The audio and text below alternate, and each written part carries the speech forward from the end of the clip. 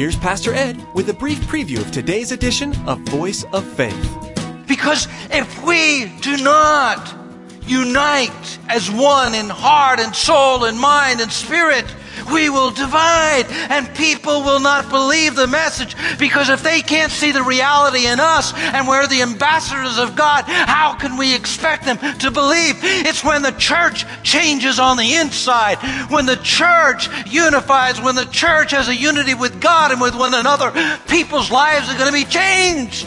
Evangelism can be hard at times, and sometimes we wonder why our efforts in evangelism aren't paying greater dividends in terms of drawing people to Christ. Part of the problem can be our lack of unity as believers. When those around us see us fighting and in discord as Christians, the last thing they want to do is join us. In today's message, Pastor Ed challenges us to see unity as a necessary ingredient of our evangelism. Will you stand in unity with other believers for the sake of the gospel? Now here's Pastor Ed with part 2 of today's message entitled, United We Stand. What happens is when we hear the message and believe the message and embrace the message, immediately we have fellowship with one another. There is a camaraderie, there is a connection, there is a spiritual unity that happens. It's not only a theological unity, it is a supernatural unity. In John 17:21 it says that all of them may be one. Father, just as you are in me and I am in you, may they also be in us, so that the world may believe that you have sent me. There's something unexplainable about the Trinity.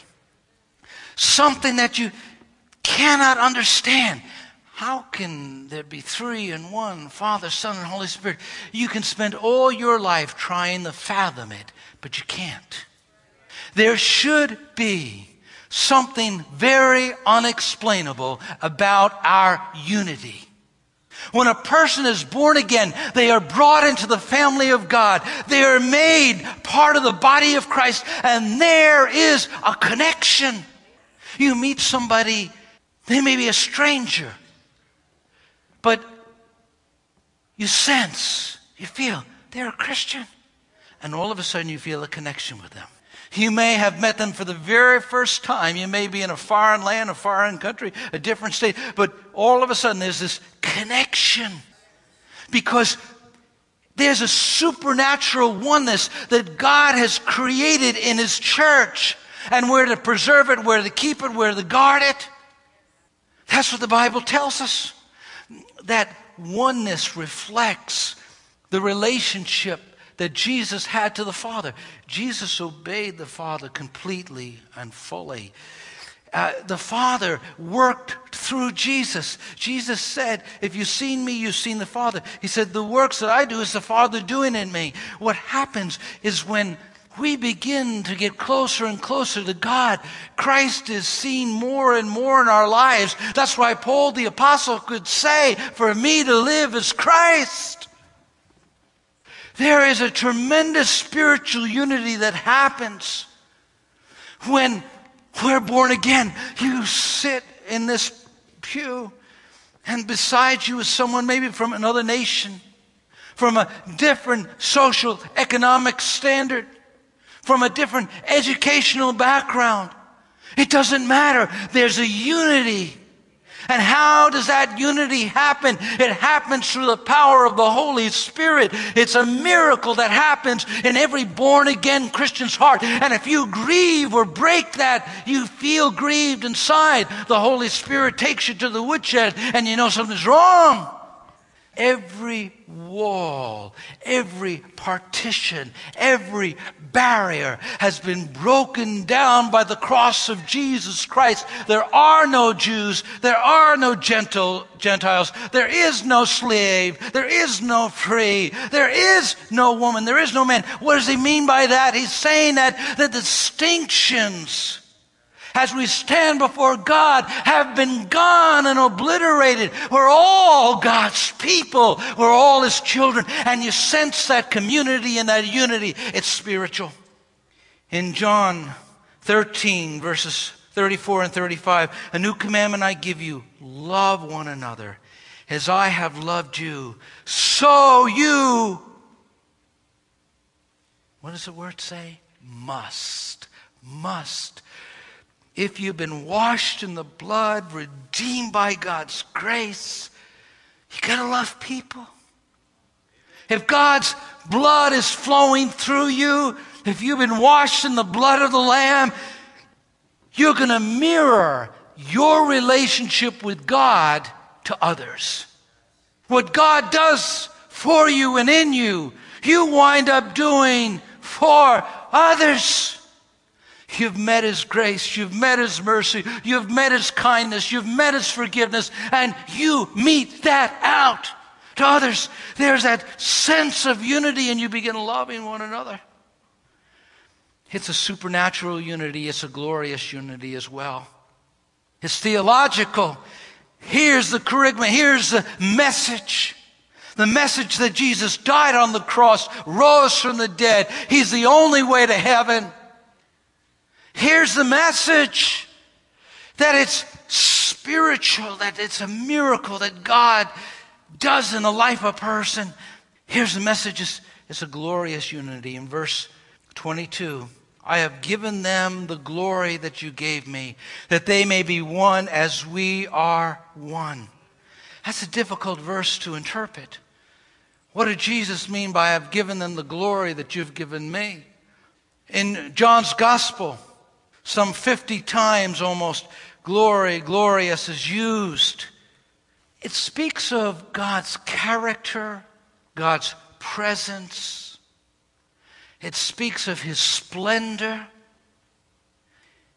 It also has reference to Jesus revealing what God is like.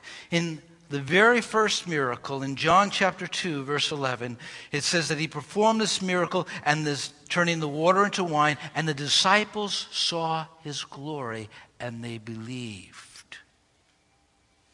Glory is seen in the miraculous power of God.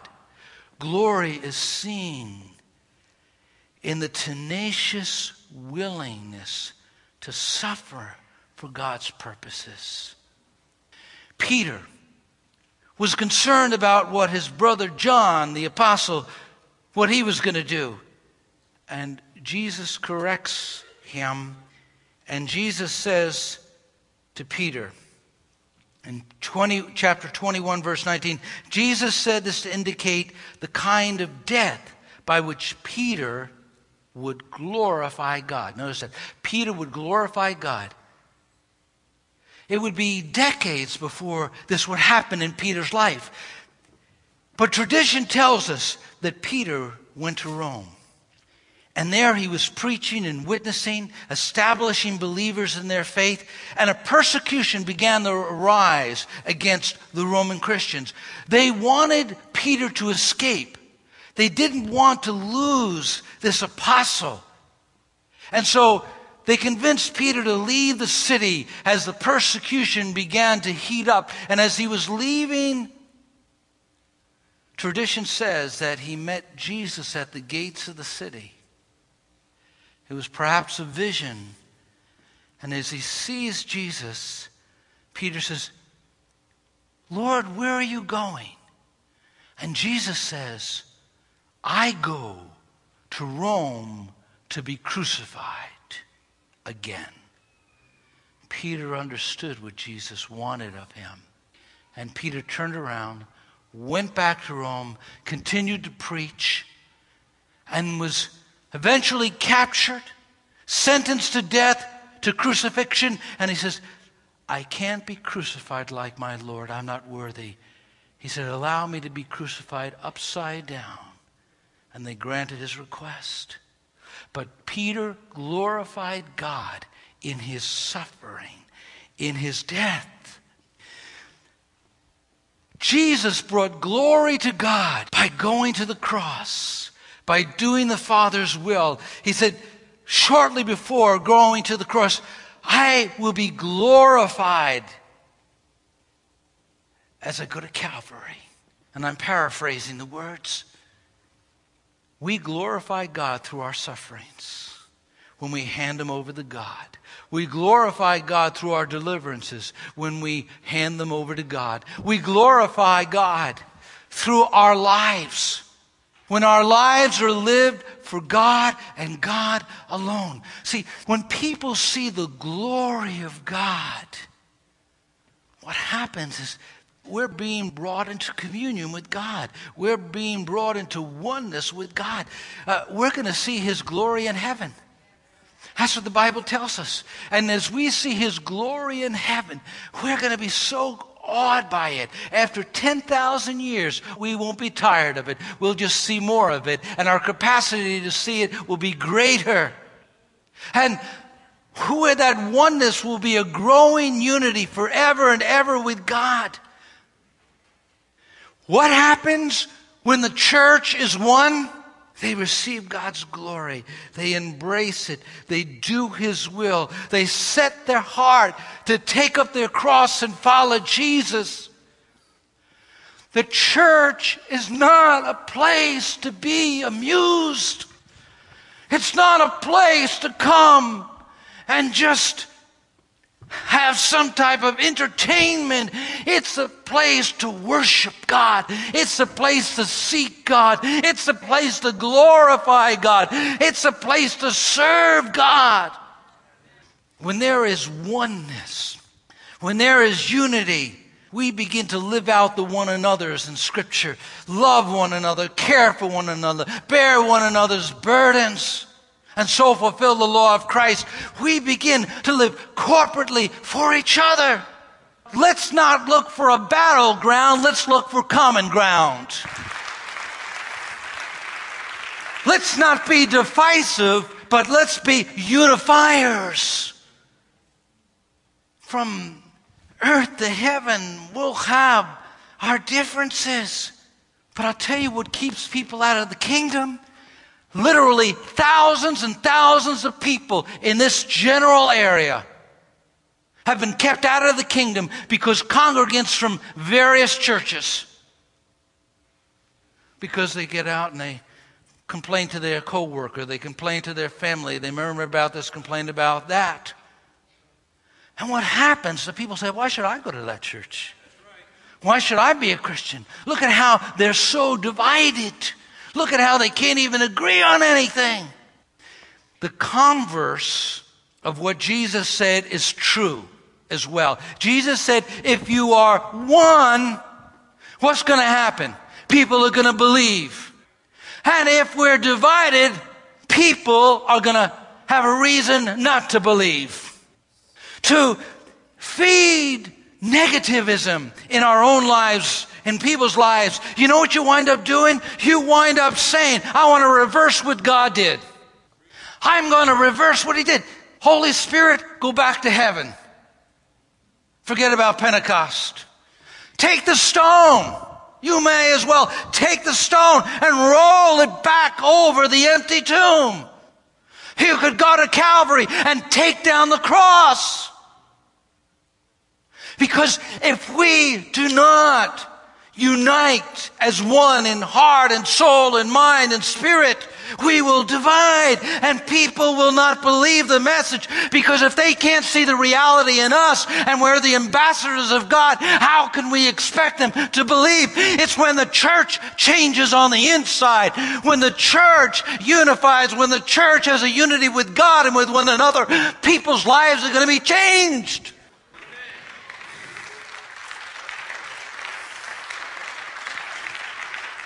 The impact of our unity, and quickly I'll go through these 2 points. In 7:23, I and them and you and me, may they be brought to complete unity, to let the world know that you sent me and have loved them even as you have loved me. We see the nature of the unity now, the impact of the unity. It's a demonstration of God's love. In verse 23, I and them, you and me, may they be brought to complete unity, to let the world know that you have sent me and have loved them, even as you have loved me. People know when they're loved. People can feel it. They can sense it. The Church of Jesus Christ should be a living illustration of what God the Father's love is like. The church of Jesus Christ should be a visible demonstration of the favor of God. When he said, the world will know that the Father loves you, people could come in here and say, you know, they have something different. They have something real. I could see God's love on them. I could see God's favor on them. I could see God's hand on them. Something is real in that place. Hey, it's no good talking about John 3:16. For God so loved the world. If we can't embody it and demonstrate it, it's clear. In John 13:34-35, I read the scripture, I'll read it again. A new commandment I give you, love one another as I have loved you, so you must love one another. By this, all men will know that you are my disciples if you love one another. Not by your music, not by your preaching, not by your church building, not by your programs, not by the eloquence of your speakers, not by tweaking this and tweaking that, and not by all of the... No.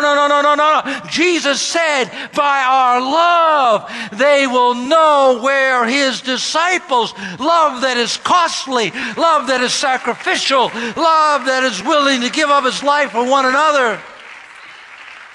The early church had the testimony among the pagans, oh, how they love one another. And lastly, the proclamation of God's love in verse 23 again. I and them, you and me, may they be brought to complete unity to let the world know that you sent me. What a mystical union between the Father and the Son. What a wonderful unity that's there. And he said, when you have that type of unity, your proclamation will have power. See, it's not only the pulpit that proclaims, it's the pew that proclaims. We proclaim by the way we live out our lives. It's not only a message we preach, it's a life that we live. It's a demonstration that we have known and met God and our lives forever are changed. God calls us to live a life. It says, so that the world may believe. See, our lives are going to testify. How we live and how we walk and how we talk, it all demonstrates our relationship to God. This world is looking for something real, and they're going to see it if we live the life. If we talk the talk, it's good, but we need to walk the walk.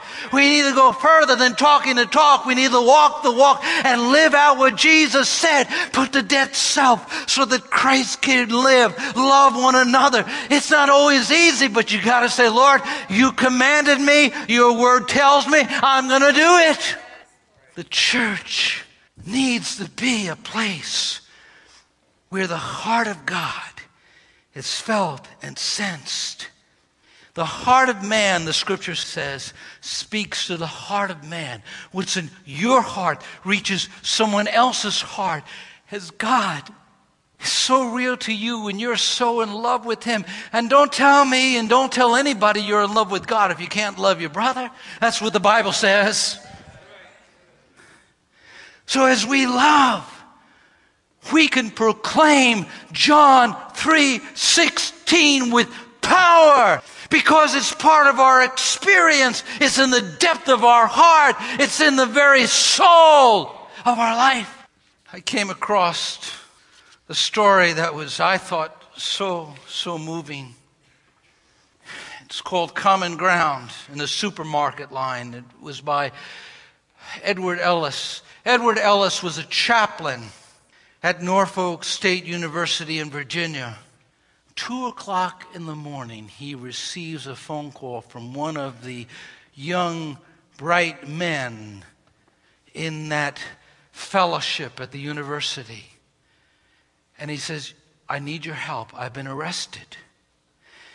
This young man had been coming back from a Christian concert where he had been witnessing. He stopped at a supermarket and he was in line.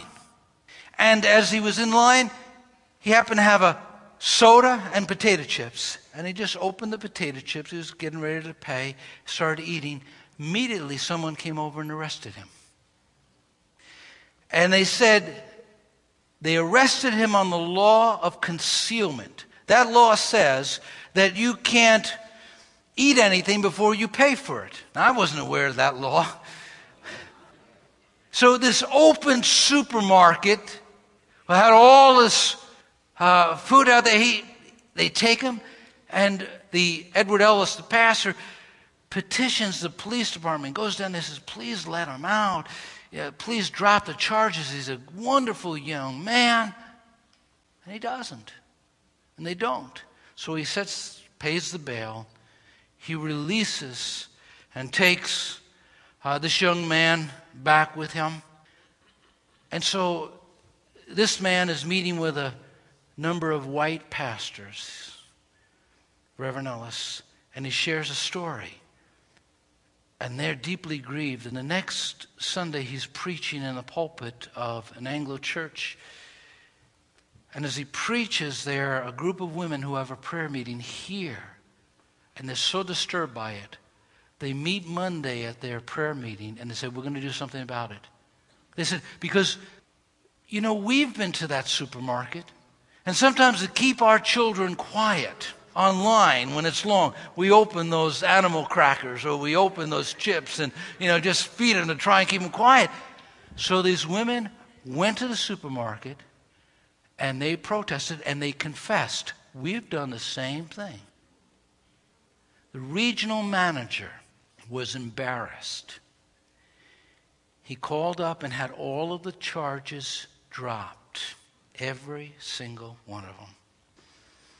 And he also sent a fruit basket to the preacher. There are some things that are not going to happen unless we cross the racial barriers. There are some things that are not going to happen unless we cross the age barriers. There are some things that will not happen unless we cross the social, economic barriers. Jesus prayed for unity. The church ought to lead the way because we know the unifier. The culture ought not be setting the marching drum for us. It ought to be the gospel of Jesus Christ that's in our hearts, that's changed our lives, that motivates us. God has given us, the Bible tells us, this ministry of reconciliation, bringing people together, Jesus said, I pray that they may be one. God, I don't like the way she looks. Jesus prayed, I pray that they may be one. I don't like the way they act in that place. They're not my type of people. Jesus prayed that they may be one. Do you hear the music that they use there? Jesus didn't pray for all those peripheral things. He prayed for the central thing, that our hearts would be knit together, arm with arm, heart and heart, standing up for the truth and for righteousness.